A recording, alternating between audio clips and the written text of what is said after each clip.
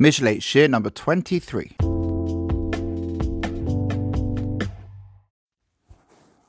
We're about to start chapter 6. I wanted to say, anyone who keeps listening to these Mishlei shiurim, you're doing something that the majority of Jews in the world have never done, study the book of Mishlei, so you should feel very proud of yourselves. Bini, my son, im oravto l're'echa, if you become surety for your neighbor, tokata lezar kapecha, you give your handshake for a stranger. This refers to a case, says the Malbim, where a solemn promise of some kind, backed by a guarantee, has been made to a friend, and then it becomes impossible to keep because the same promise is made to another person. The image of the handshake, tokata, you've given a handshake, implied a stronger commitment to the second person. What happens then? You are snared by the words of your mouth. You are caught in the words of your mouth. The pupil is caught in a double bind dilemma. He's committed to both people and cannot fulfill his obligations to both.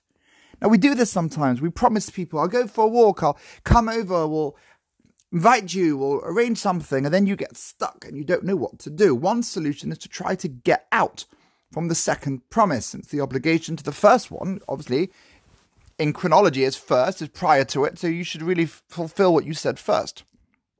The other possibility is to try to placate his first friend, so that he will agree to forgo his rights. Do this now, my son, and save yourself, since you have come into the hand of your neighbor. Go humble yourself and importune your neighbor. Go and ask that he'll maybe let you out.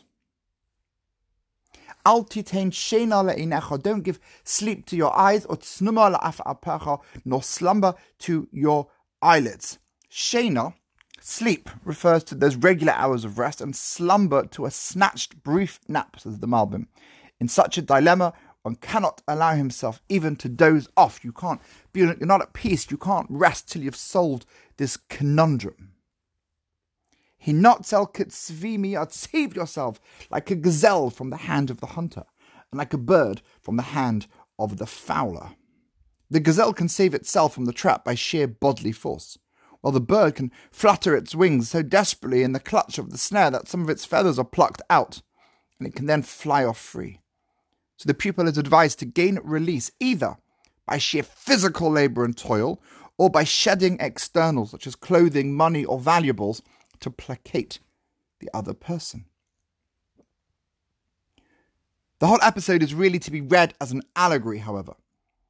On a more meaningful level, this is the dilemma of the soul, which is promised or pledged to its first friend, Hashem, committed to study his Torah and keep his commandments, and then entangles itself in the desires of the flesh, which make contrary demands.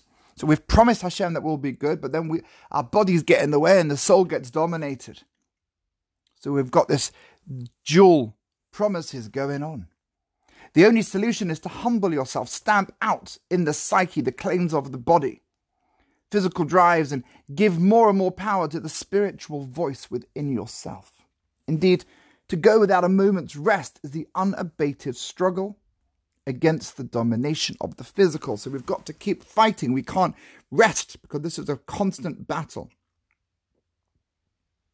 And if he finds himself caught, what do you do when you really are in that dilemma and you've got that conflict, body and soul?